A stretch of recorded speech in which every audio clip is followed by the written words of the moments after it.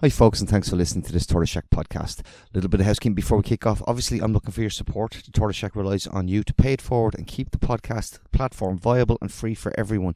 How you do that is you click the link that says patreon.com/Tortoise Shack. It is at the top of the podcast that you're listening to right now. If you're not in a position to throw us a few quid, please do me a favour. PalCast is a new podcast. It's a collaboration with the Just World Educational and the Tortoise Shack, and we're delighted to be working on it. But we want you to share and let people know. And the best way to let people know is by hitting subscribe, leaving us a 5-star review, and letting your friends know where to find us. That means you send them the link for our Spotify or Apple feed or whatever your podcast player is that you listen to us on. So just to repeat, we obviously need your support to keep the Tortoise Shack going. But if you're not in a position to do that, the best way you can do it is by sharing and letting people know where to find us. Thanks for listening. Thanks for the support. Enjoy the podcast.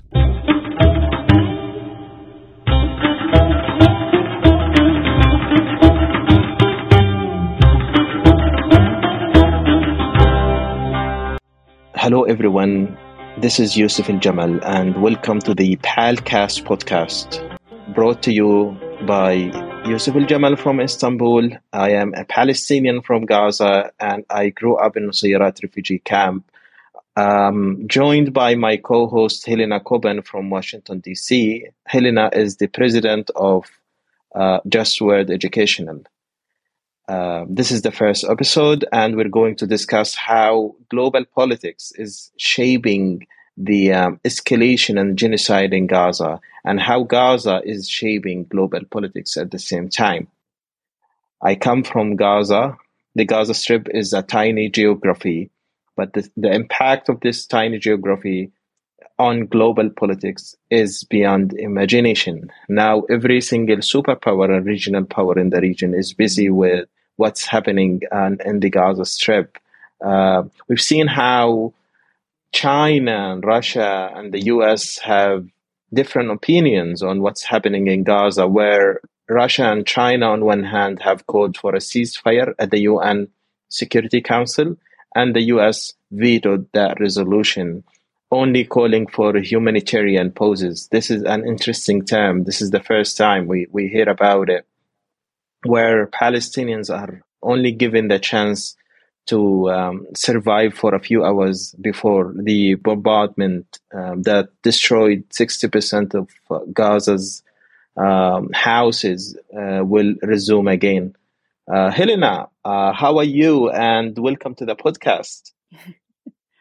Thank you, Yusuf. I'm feeling very sad and a little bit impotent, but I'm hoping that with this podcast, under your leadership, we can really make the connections between the global movement for justice and the movement for justice and survival and liberation that the people of Palestine are undergoing right now.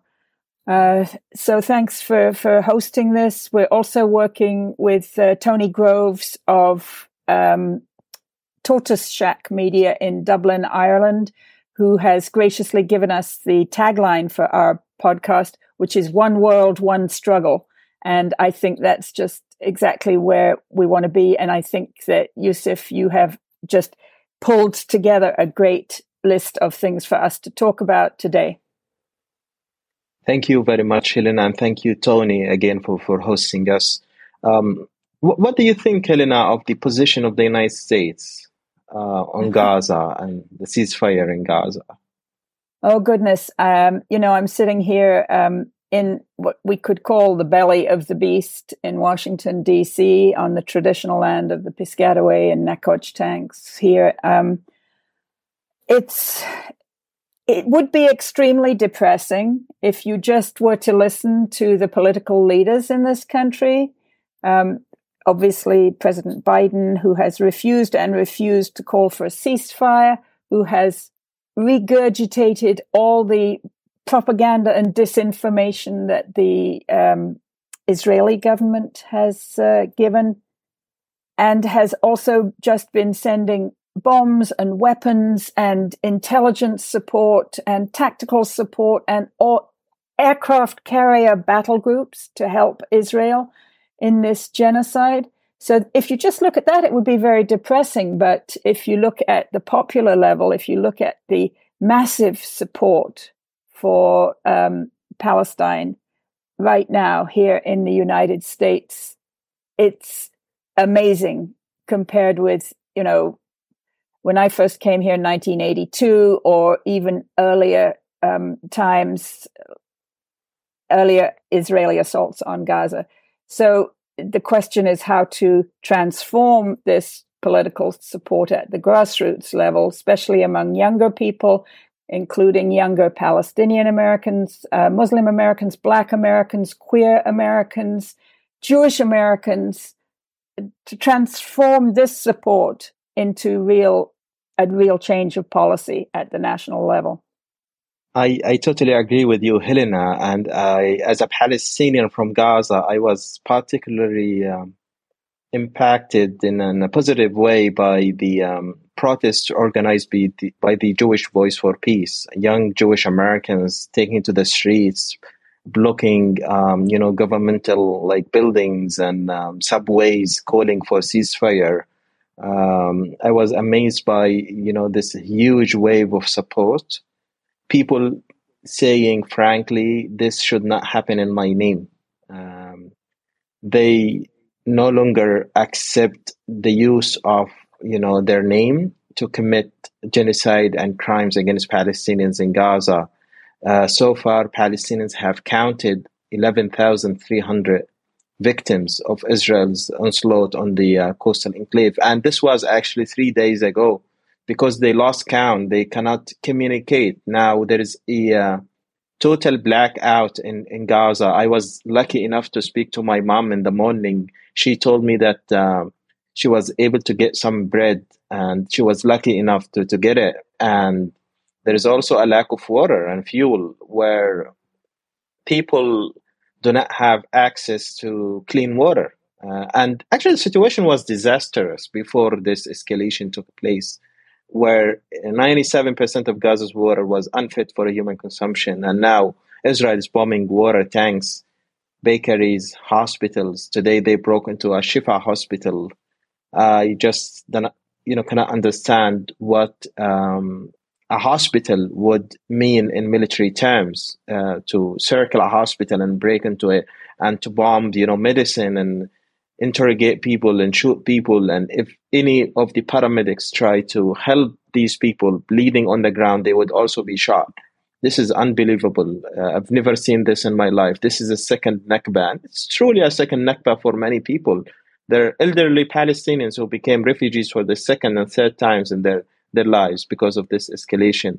But again, the support for Palestine on a popular level, which, as you said, and I totally agree, should be translated into political action and should impact politicians very soon, is very important. I've seen a letter, even there are some politicians within these structures disagreeing with the Biden administration. 400 members from the federal government in the US working for the Justice Department, for example, the White House expressed their, lack of support for the approach of the Biden administration on Gaza.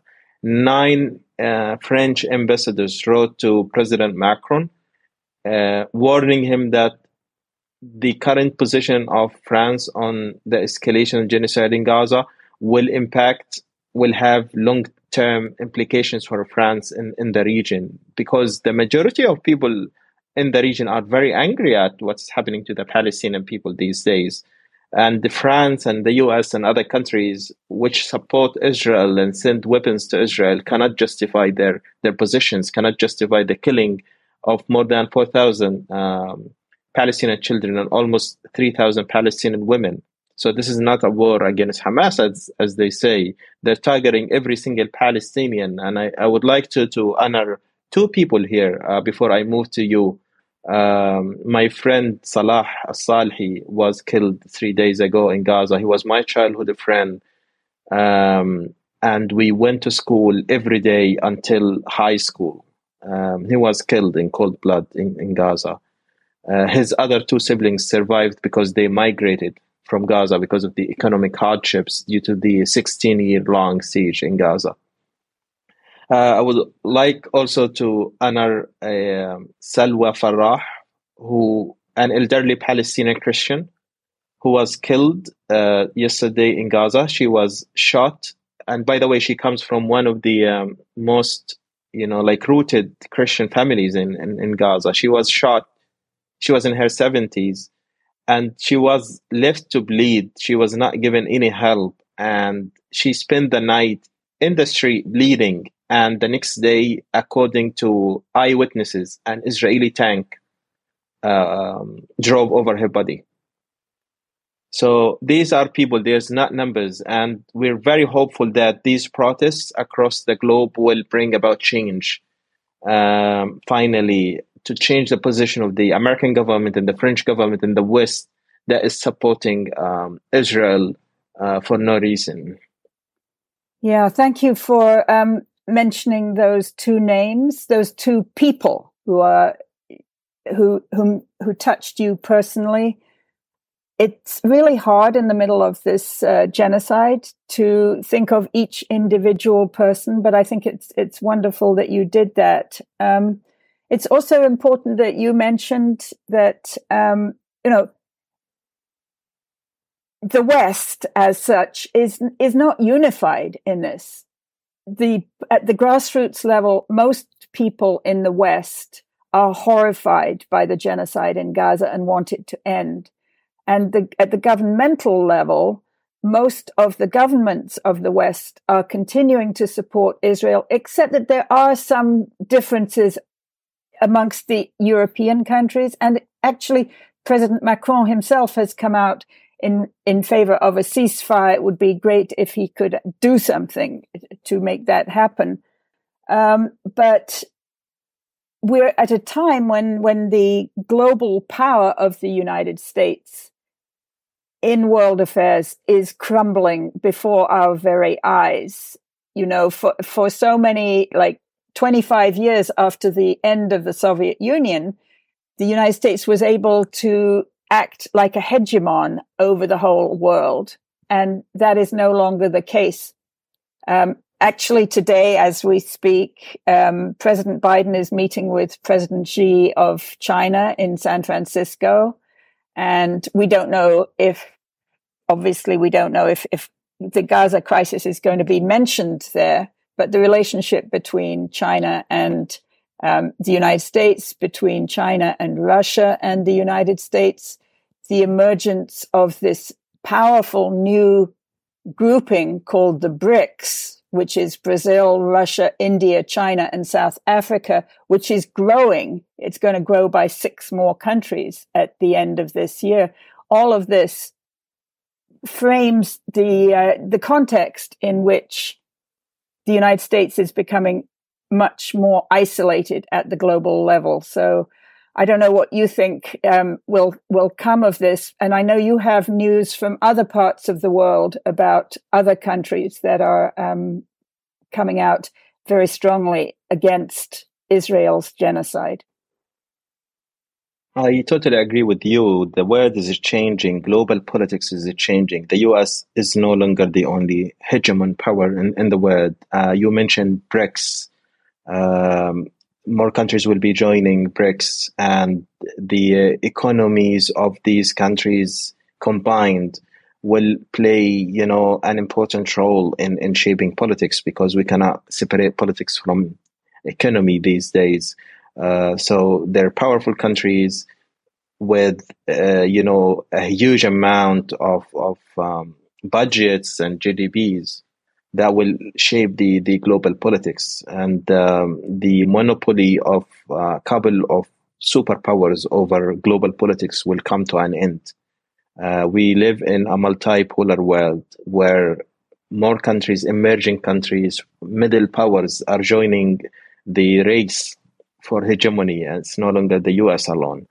But also, if we look at the Western Bloc, I think the resignation or the sacking of the UK Home Secretary is very interesting development that people on the street met her because she didn't want Palestinians and their supporters to protest, and she called for intervention against them. The head of the police department in London refused to do that, and she was finally sacked. Basically, she called for more clashes to take place in London, which is not the best idea.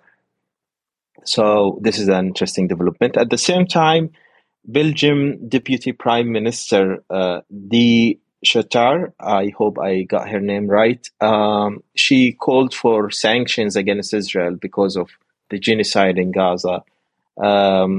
Also, Ion Bilara, Spanish minister, called for legal action against Israel because of the genocide in Gaza. Turkey has voiced its, harsh criticism against Israel, both on a popular level. I live in Turkey. I see protests and thousands and tens of thousands of people taken to the streets on daily basis. We have seen a huge crowd in Istanbul 3 weeks ago, but it's still going on, and people are boycotting. I think we should also talk about the power of the boycott here.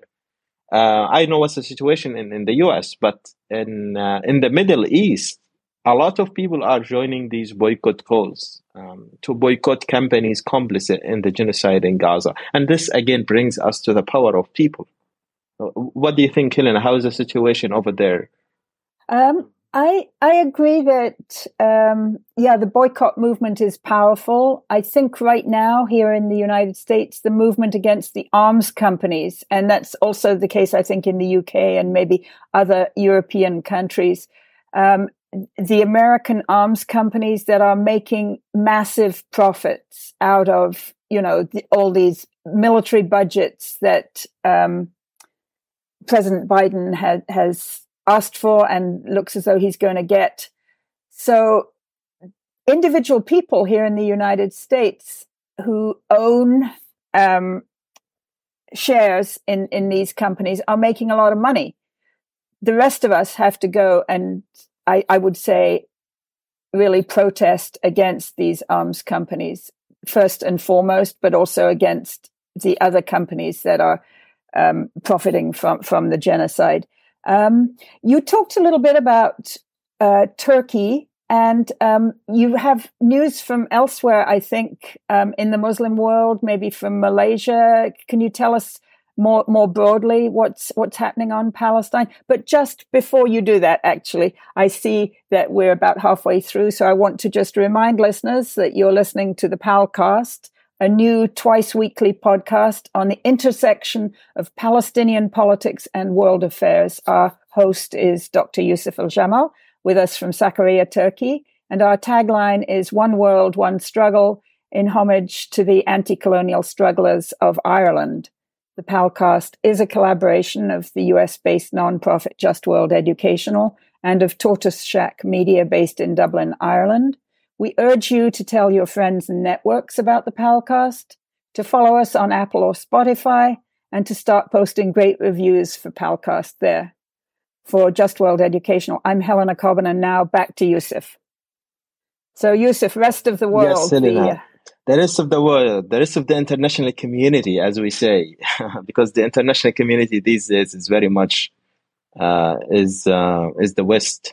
If we look at Malaysia, for example, Malaysian Prime Minister joined thousands of protesters to condemn Israel and Western allies for, quote, barbarism in Gaza. In Turkey, as I said, 3 lawyers brought a case to the general prosecutor against Israel, and he has deferred their case to the International Criminal Court. So people here are very angry at the blind support by the West to make, the genocide in Gaza by Israel possible. We've seen the hypocrisy of the West multiple times, and, like killing babies cannot be justified in Gaza.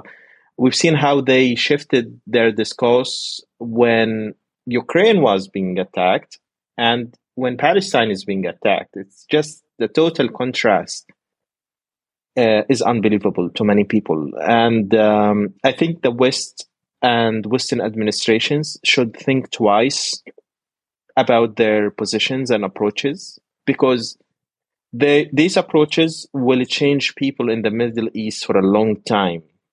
They cannot come in the future and tell people, we call for human rights, we protect human rights, we are against dictatorships, we support elections, etc., etc., and we protect the rights of civilians and Palestinians. It doesn't work. We've seen this firsthand. They're sending weapons to massacre children in Gaza, to destroy Gaza completely. 60% of houses in Gaza have been destroyed. Even if Israel leaves Gaza, Palestinians in Gaza cannot live. 60% of Palestinians in Gaza so far now cannot go back to their homes. They cannot live there anymore. So the destruction is systemic, and it was made possible by this Western support for Israel, through political support, but also military aid. Sending, as you said, all these aircraft carriers, having a line of support, military support to Israel, have enabled all these crimes, and they have to think twice. Yeah, one of the big structural problems here is this thing called the veto at the UN Security Council, because as we saw during October and until now, there have been a number of attempts by members of the Security Council. I think currently the chairman is Malta, or it might be China. It rotates every month. But a number of attempts by the 15 members of the Security Council to bring a resolution that calls for a ceasefire in Gaza. And when the Security Council calls for something, it has authoritative power in international relations. It can order things to happen. But the United States every time has vetoed this call for a ceasefire. So there are 5 countries, as we know, that have a veto in the Security Council. That's Russia, China, the United States, Britain, and France. So now France has come out in favor of a ceasefire. Russia and China have been calling for one all along, and it's only Britain and the United States which are blocking the call for a ceasefire. In contrast, on the 27th of October, there was this amazing meeting of the UN General Assembly, which is a much broader group, but doesn't have the same authority that the Security Council has. And in the meeting of the UN General Assembly, 120 states, representing the vast majority of the world's peoples, voted for a ceasefire resolution. Only 13 states, many of them tiny dependencies. One of them is even Micronesia, which has to be like the most embarrassing name for a country I have ever heard.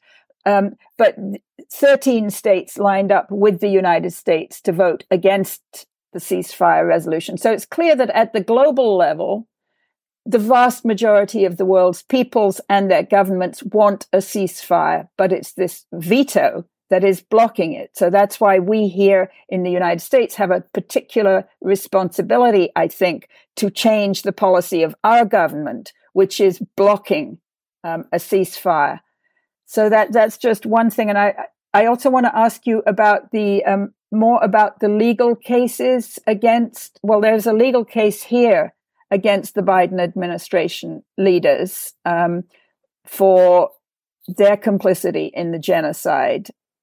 So the under the Genocide Convention, which is a particular agreement in international law, if there is a genocide, then the governments that are party to the Genocide Convention are obligated to intervene to stop it.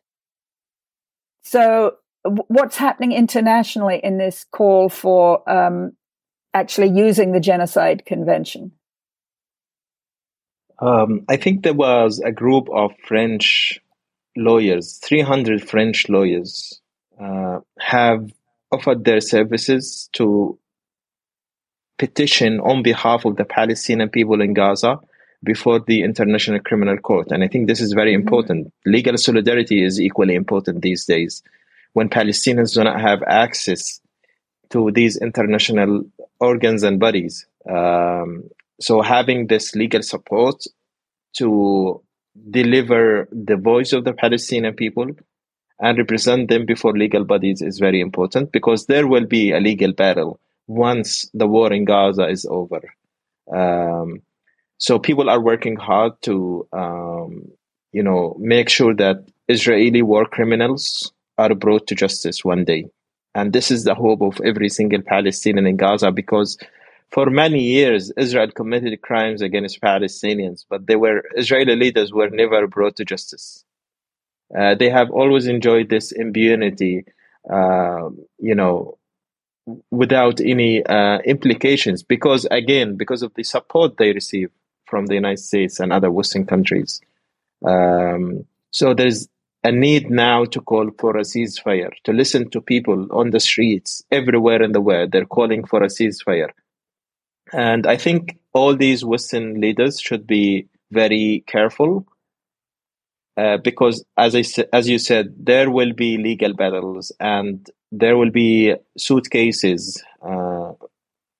legal cases to bring them, to justice, and they will be held responsible for their actions. For example, a French lawyer has filed a legal complaint against Israeli supporters who mocked the killing of children in Gaza on social media. There were 50 Israeli doctors who called for bombing hospitals. They told the IDF that there is no problem, there is no ethical problem in storming a hospital. And this is unbelievable. And now there are also a group of Egyptian lawyers who are trying to revoke their medical license, because this is against the basic medical ethics in the world. So they should know that there will be legal implications. Israel has always threatened people with legal cases. And I think they should face the same fate.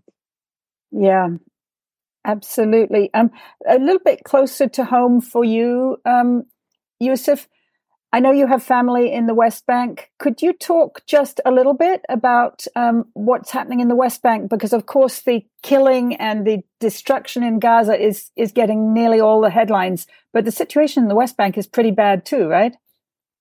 Yeah, it's very bad. Nearly 200 Palestinians were killed in the West Bank since the escalation in Gaza started on October 7. Israeli settlers are attacking Palestinians, humiliating them.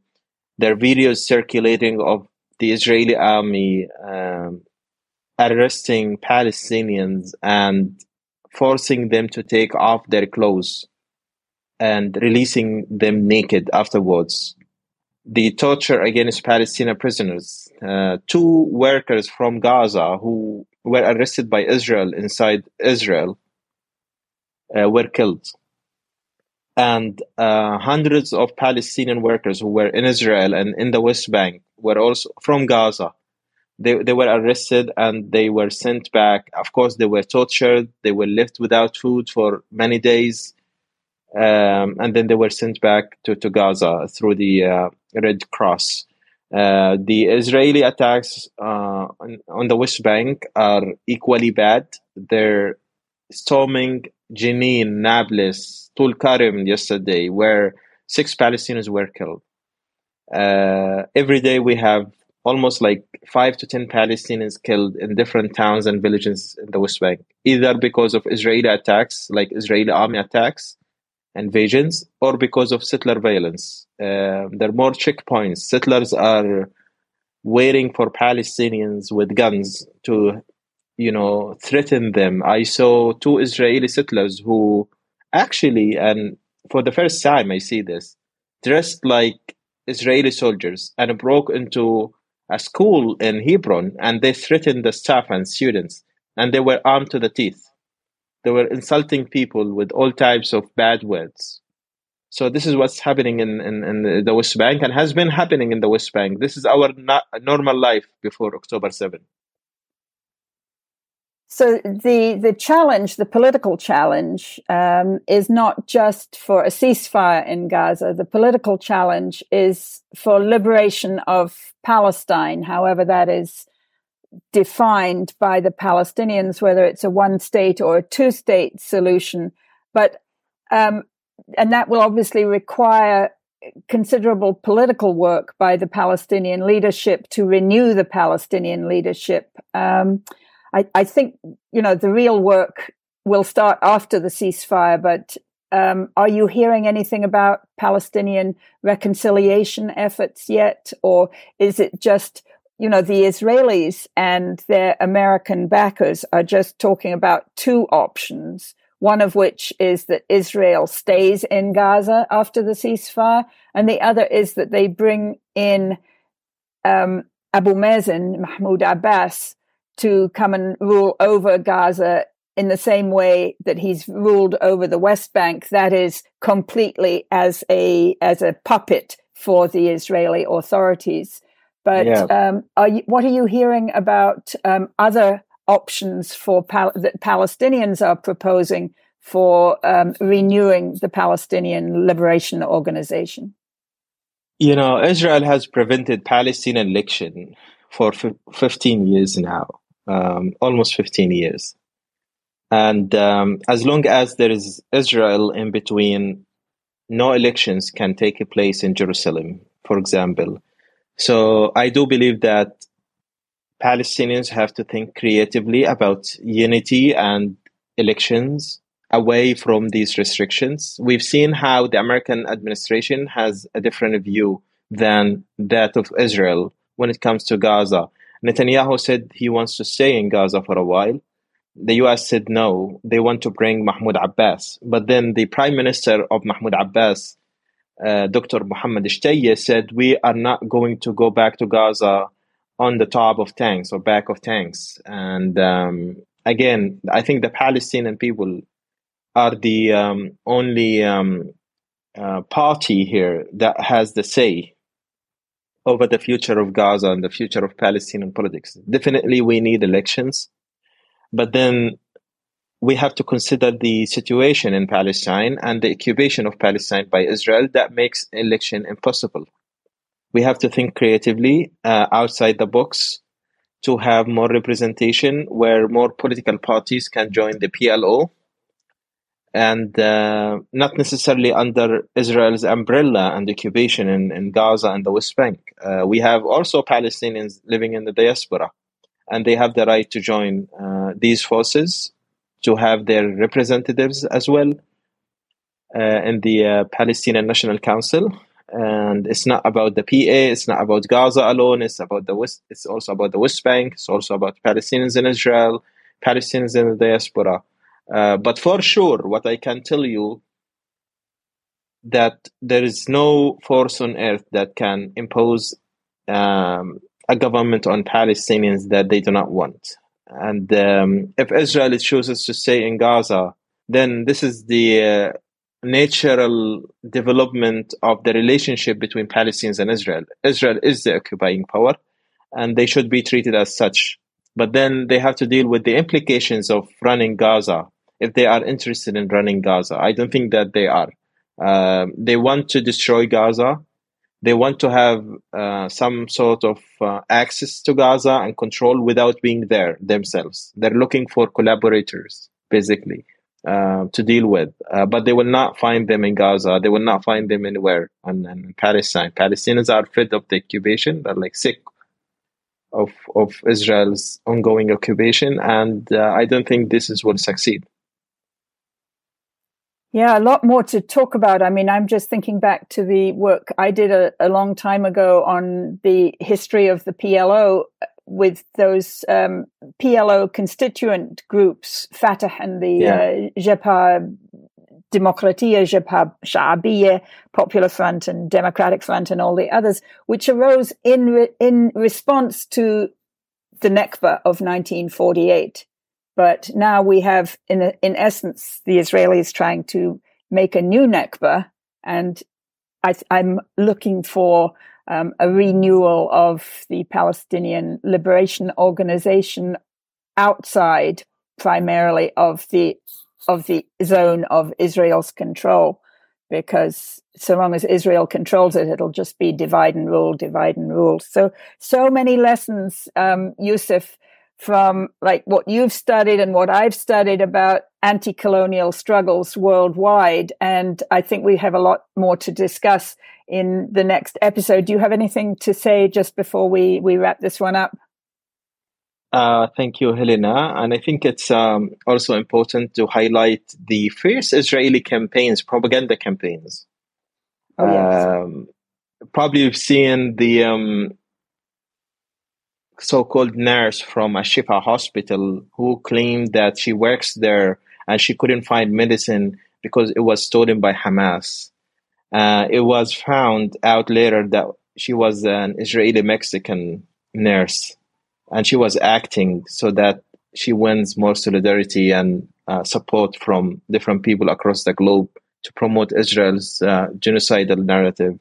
Also, there was a commander in the Israeli army who claimed that he found some evidence that the basement of a Rantisi hospital in Gaza, which was stormed by the Israeli forces, was used as a basement by Hamas, by pointing to a timetable of different shifts for staff working at the hospital. He just showed the basically the 7 days of the week and the dates starting from October 7.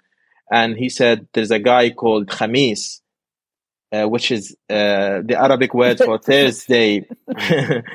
Again, I think that the level of propaganda is very low, that Israel will need much time to repair its image in the world by paying some protesters in Washington, D.C. $250 to join the rally. I don't think this will even be enough. Yeah, it was much smaller, much smaller than the huge protest that was here 10 days ago. So I think we really should wrap up now, Yusuf. And it's really my honor to work with you on this project. People, you have been listening to the PalCast, a podcast on the intersection of Palestinian politics and world affairs, featuring host Dr. Yusuf Al-Jamal. Our tagline is One World, One Struggle, in homage to the anti-colonial strugglers of Ireland. The PalCast is a collaboration of the US-based nonprofit Just World Educational and Tortoise Shack Media based in Dublin, Ireland. Since we are new and the times are dire, we urge you to follow the PalCast on Apple or Spotify so you can catch each new episode as soon as it drops. And please start posting great reviews for us on those platforms. Tell all your friends and networks about the PalCast too, so they can start listening. On behalf of Just World Educational, I want to thank PalCast's great host, Dr. Yusuf Al-Jamal. Yusuf, it's just an honor to work with you. Thank you, Helena, for joining me today, and the conversation will continue.